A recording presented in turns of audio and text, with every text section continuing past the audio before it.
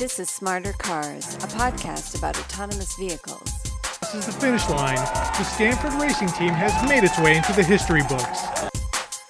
But the most important thing for me is, it doesn't matter who comes first. It matters that we as a community achieve it. Early in a technology, 1,000 flowers should bloom.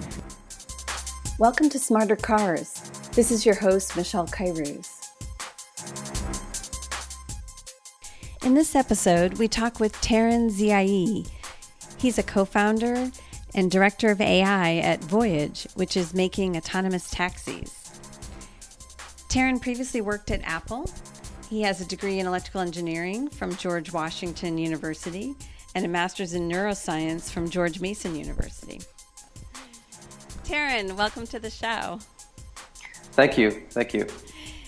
So you are a co-founder and director of AI at Voyage. Tell us a little bit about what you guys are doing. Yeah, thank you very much, Michelle. So at Voyage here, we're actually trying to pioneer making the best robotic taxis ever. This is, of course, in the self-driving car space. While we can't, exactly say, give too many details as far as like where we are right now, but we can say that we have deployed in California, that's our mission to bring about the onset of free robotic taxi rides. So great, and so you guys are taking existing vehicles from an OEM, and you're creating a technology layer on top of that. Yeah, that's right. Exactly. We're not building a car in a sense. We're not going to reinvent that particular wheel. We're definitely trying to make sure or use as much of the ecosystem as there is. And, one big part of the ecosystem is that there are cars out there that you can have a drive-by-wire kit attached to, So, we're not trying to make new hardware in that sense or new sensors or something like that. I think there are a lot of very interesting companies out there that do that. We'd be more than happy to start utilizing new sensors and new types of hardware as they come online. Mm-hmm. But we're not playing that particular game, no. And so you're going to offer mobility as a service, basically, and be the distribution platform where you're actually providing service directly to the customer. That's right. Okay, great. And tell us about your role at Voyage and how you're building out your team. Sure, Michelle. Yeah, so we just started recently. We're actually a spin-out from Udacity. We have a lot of DNA here. We have some people from Google. We have some people from Apple, including myself. From people from Waymo. We're trying to keep it lean and mean at the moment. Like right now over here, I'm the director of AI and algorithms. I'm also a co-founder. So I'm leading basically our efforts for all of autonomy and all the algorithms that go there. We have a fantastic team over here. I could not ask for anyone different as far as that goes. That's basically what we're trying to do now. At this particular point in time, we're looking actively for people involved in motion planning. Great. That's kind of like where we are at this point of the recording, but. This is definitely a very exciting time to be involved in this space. Yeah, very exciting. So let's talk a little bit more broadly and help us understand some of the remaining engineering challenges for autonomous vehicles. And, I guess what we'll talk about today is really getting to level 4. Hopefully someday level 5 with a truly autonomous vehicle rather than some of the in-between phases like assisted driving. Can you help us understand what the different pieces are of the software that you need to develop to have an autonomous vehicle? Sure, Michelle, sure. Yeah, so it's actually very interesting.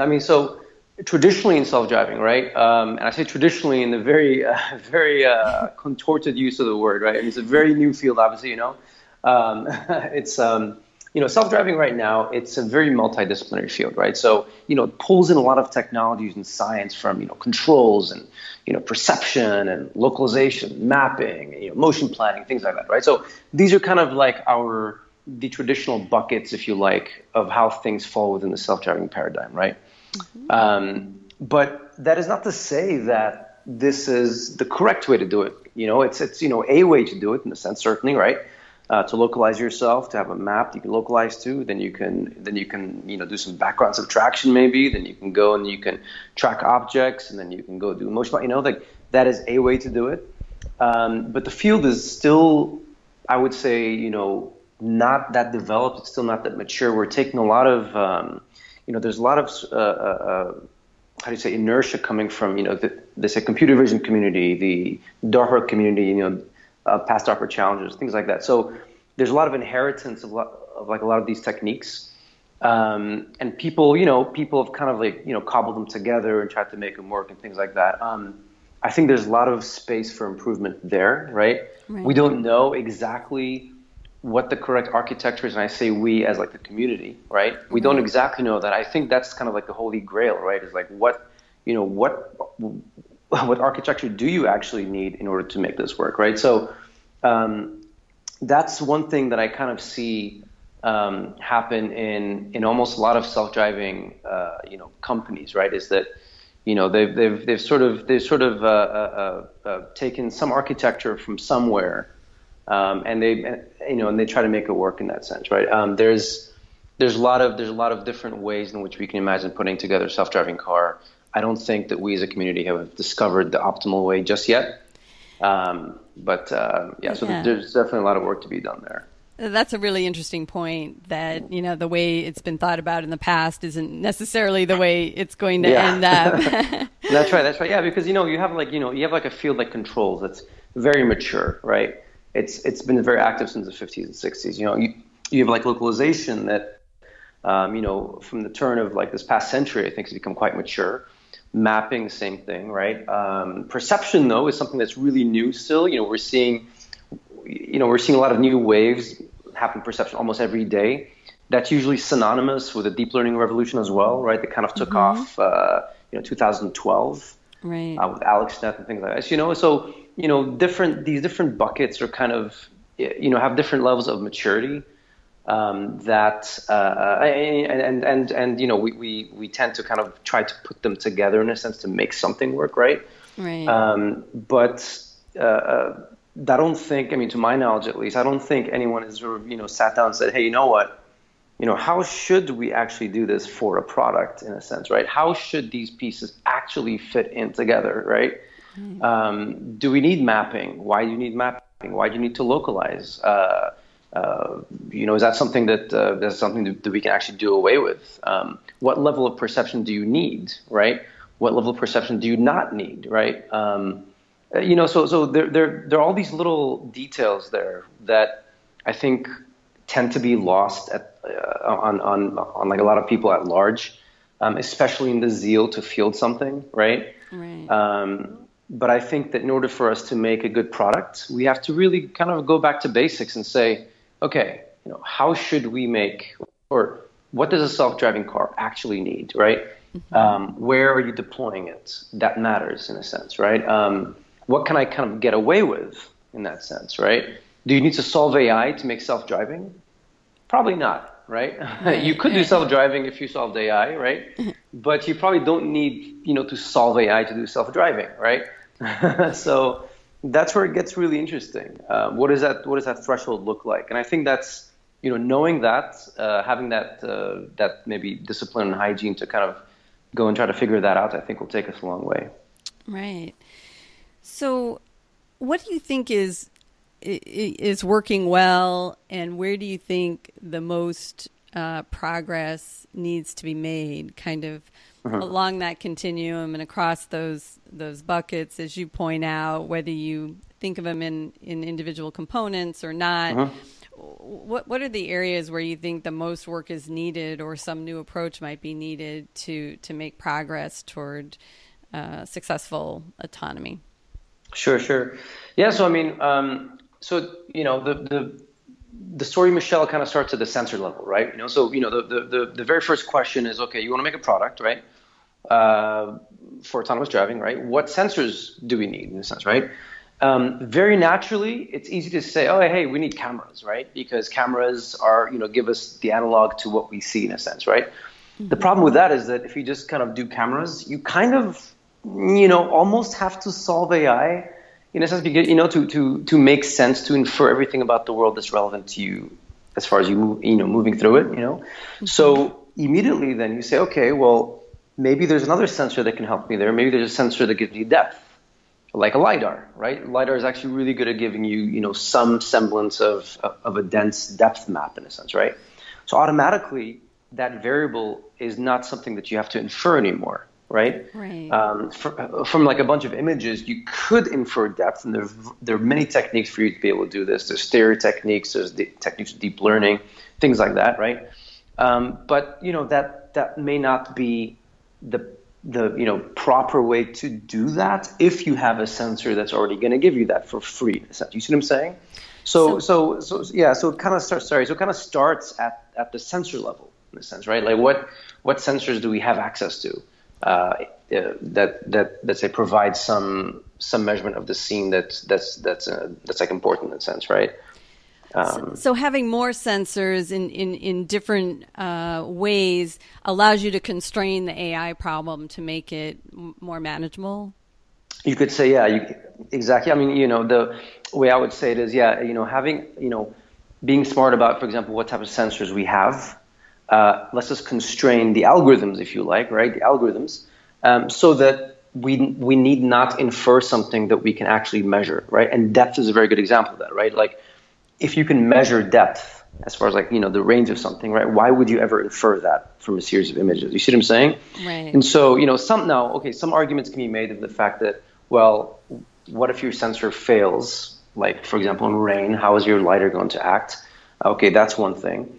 What if it's too expensive, right? That's another thing, But like fundamentally, we have to ask ourselves, okay, what sensors are we going to be using? Because that really colors the algorithms and therefore the AI techniques that you're going to end up using, right?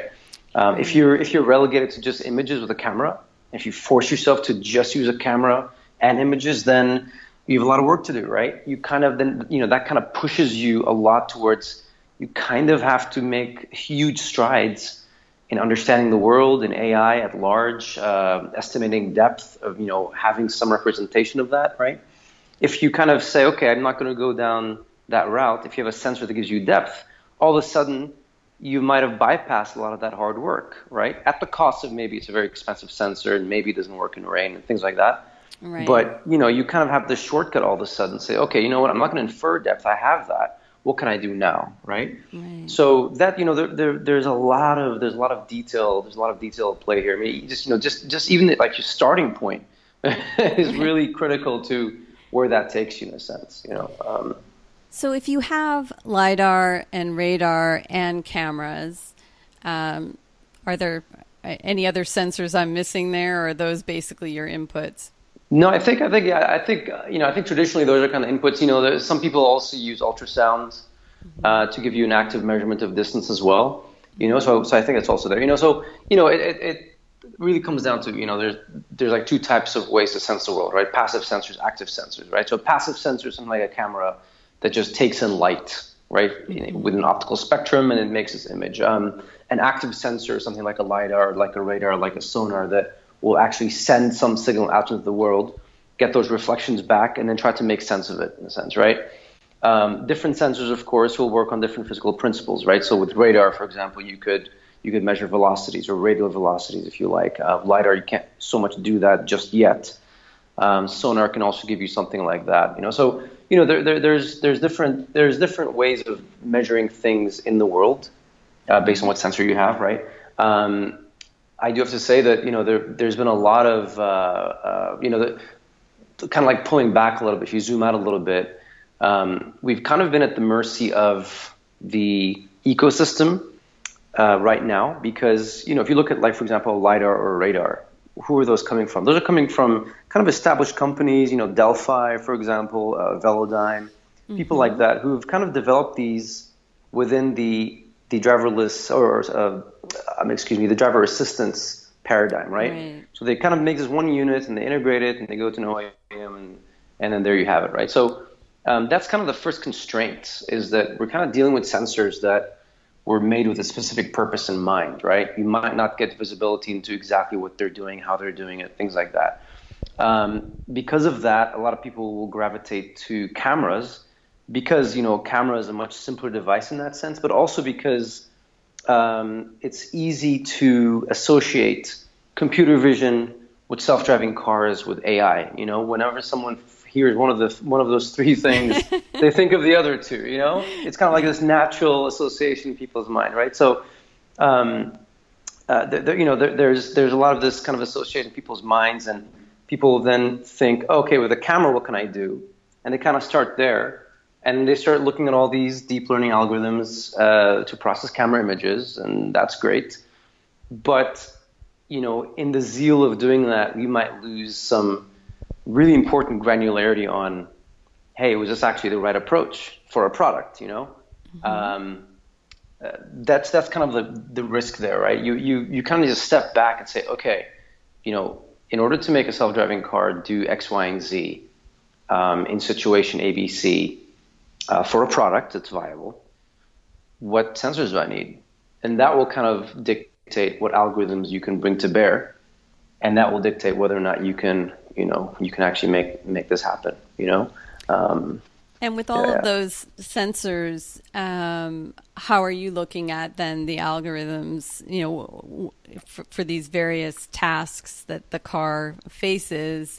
How are you looking at these buckets in terms of where do you apply the deep learning, and how do you mix together these techniques? Different buckets. Yeah. So deep learning, Michelle, this is definitely a very powerful technique. It's a very powerful, it is basically like the most powerful pattern recognition technique that we know of at the moment, right? Deep learning, right? So it's basically saying, hey, you know what? I want to essentially learn this hierarchical decomposition of the world. I'm going to learn the specific features of different layers, of different levels of the hierarchy. I want to put them together in a certain way, and it's going to give me some answer, right? Very, very powerful.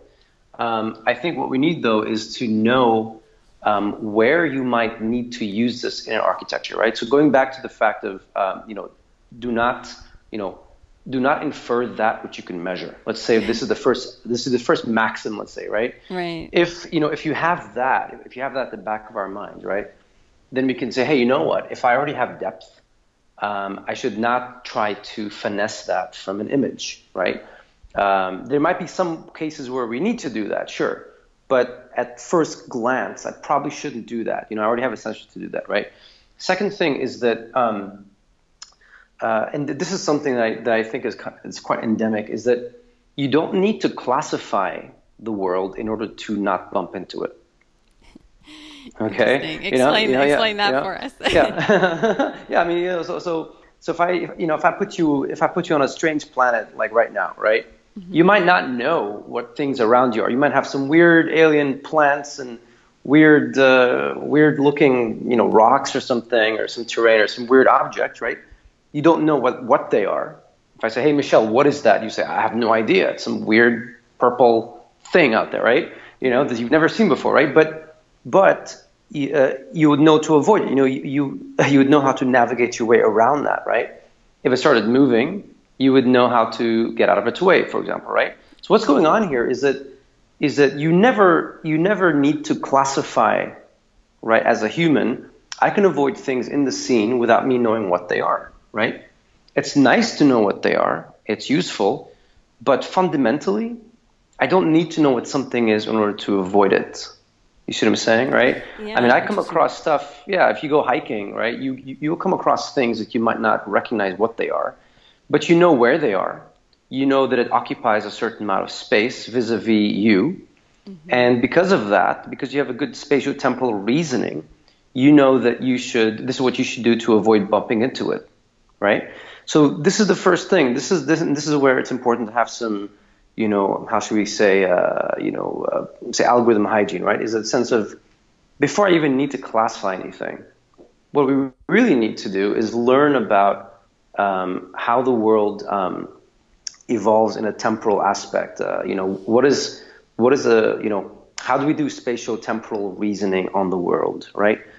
After that, it's useful to know, oh yeah, this is a piece of grass, this is a car, this is a person, this is a cat, right? But I don't need that to avoid them.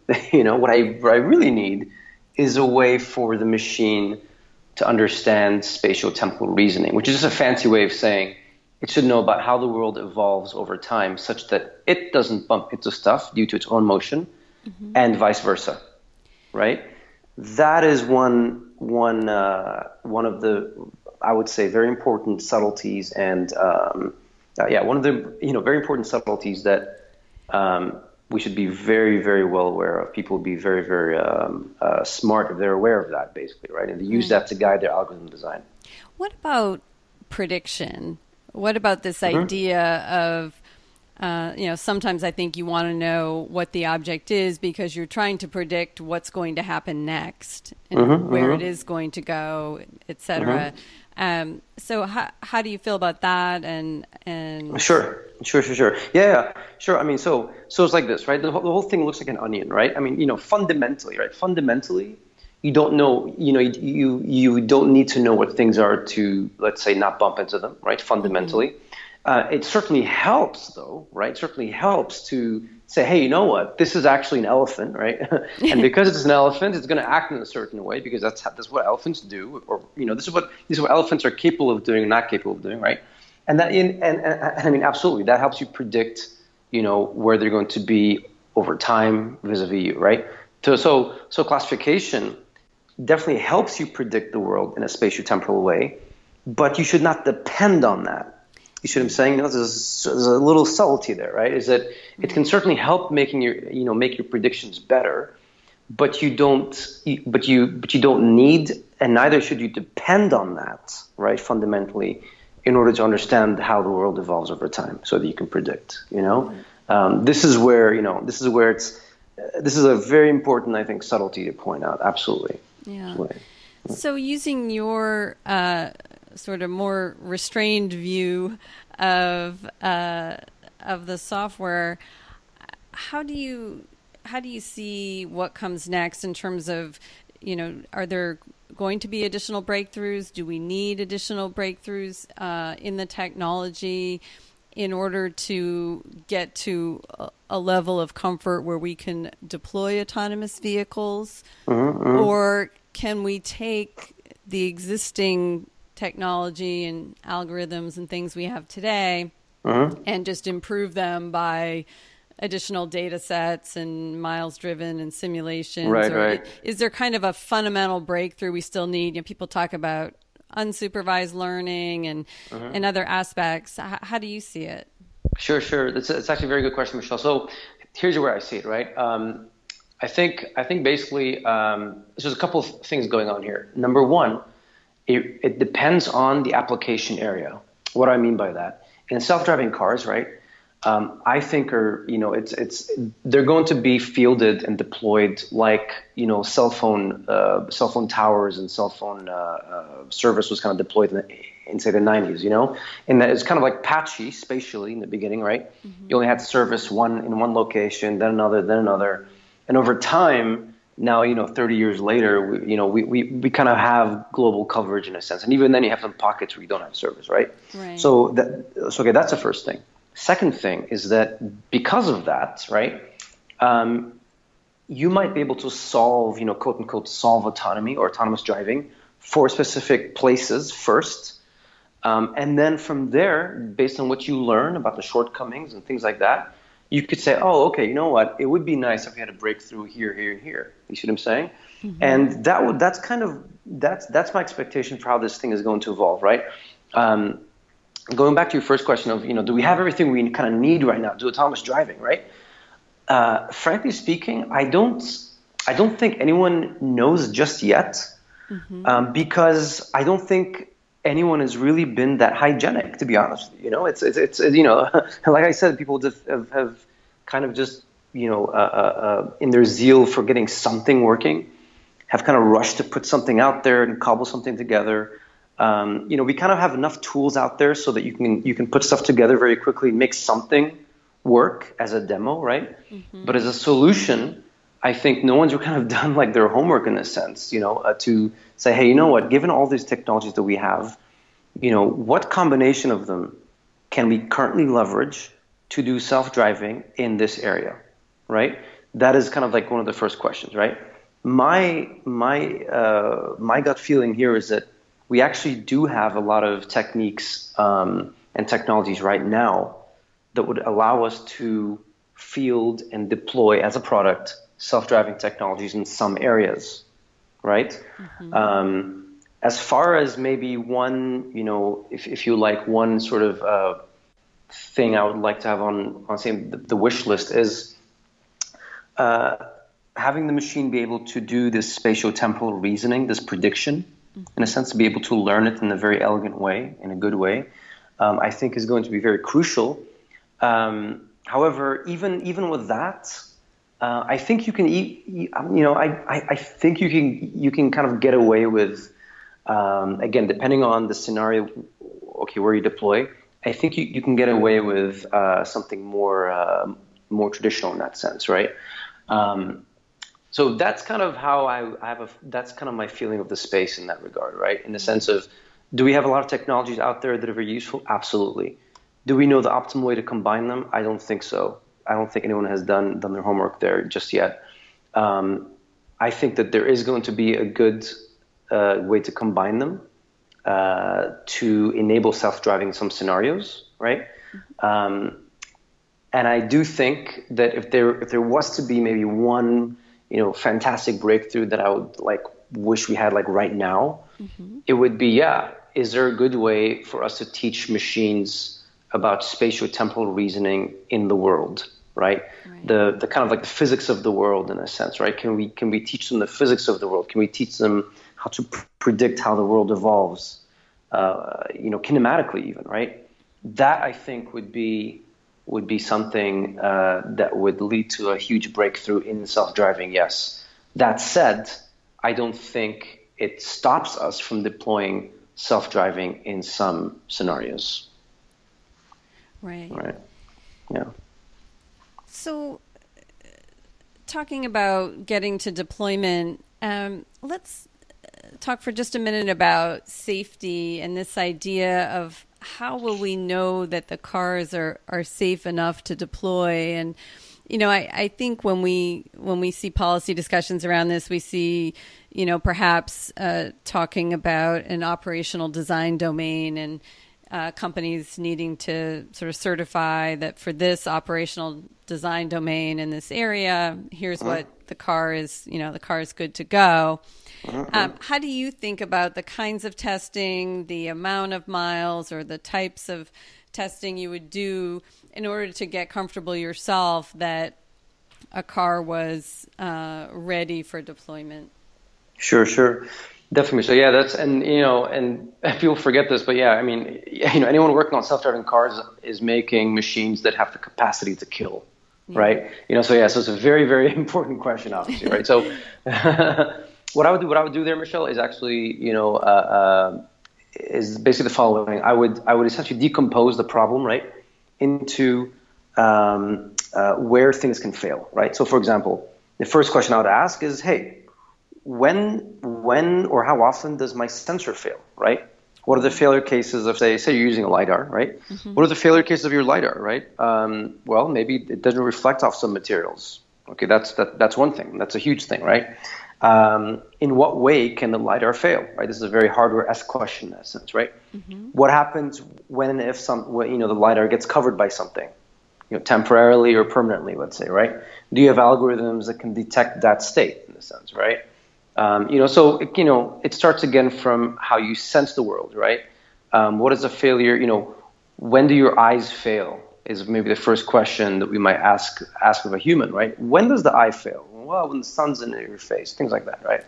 Okay. After that, once you have that, I would say, okay, based on the algorithm that I'm doing, and really it's really dependent on the algorithm that you're kind of doing, right? What are the failure cases of this particular algorithm, right? Well, I'm taking in data like this, and I'm processing it like that. I'm doing this, and I'm assuming this, and this, and I'm doing it.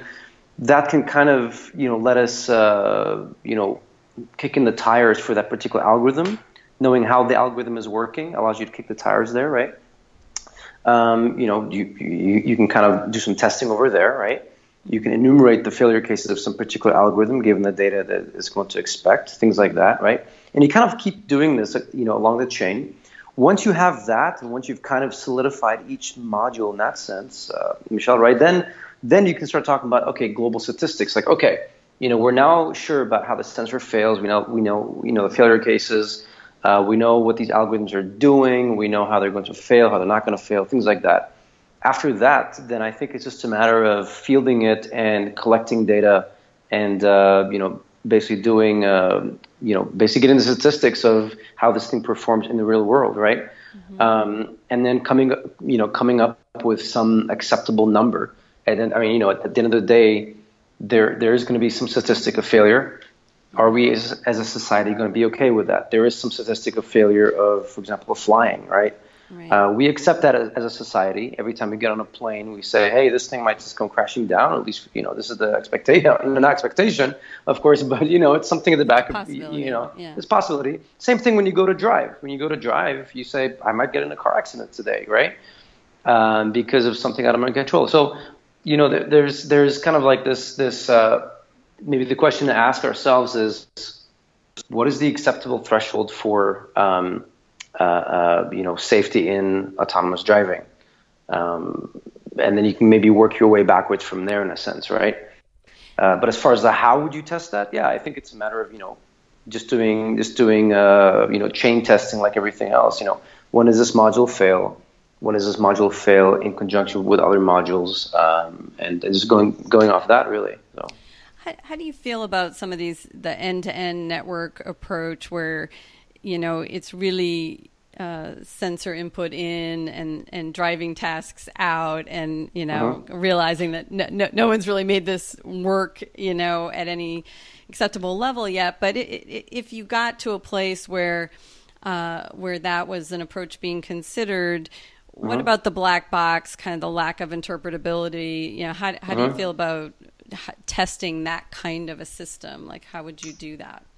Sure. Yeah. So this is a very specific question, Michelle, about one particular algorithm, let's say, right? So, saying, hey, here's one algorithm, how would you test it in a sense, right? Mm-hmm. So, like any algorithm, you need tools for you to know what it's doing, right? What is the internal representation that it's coming up with?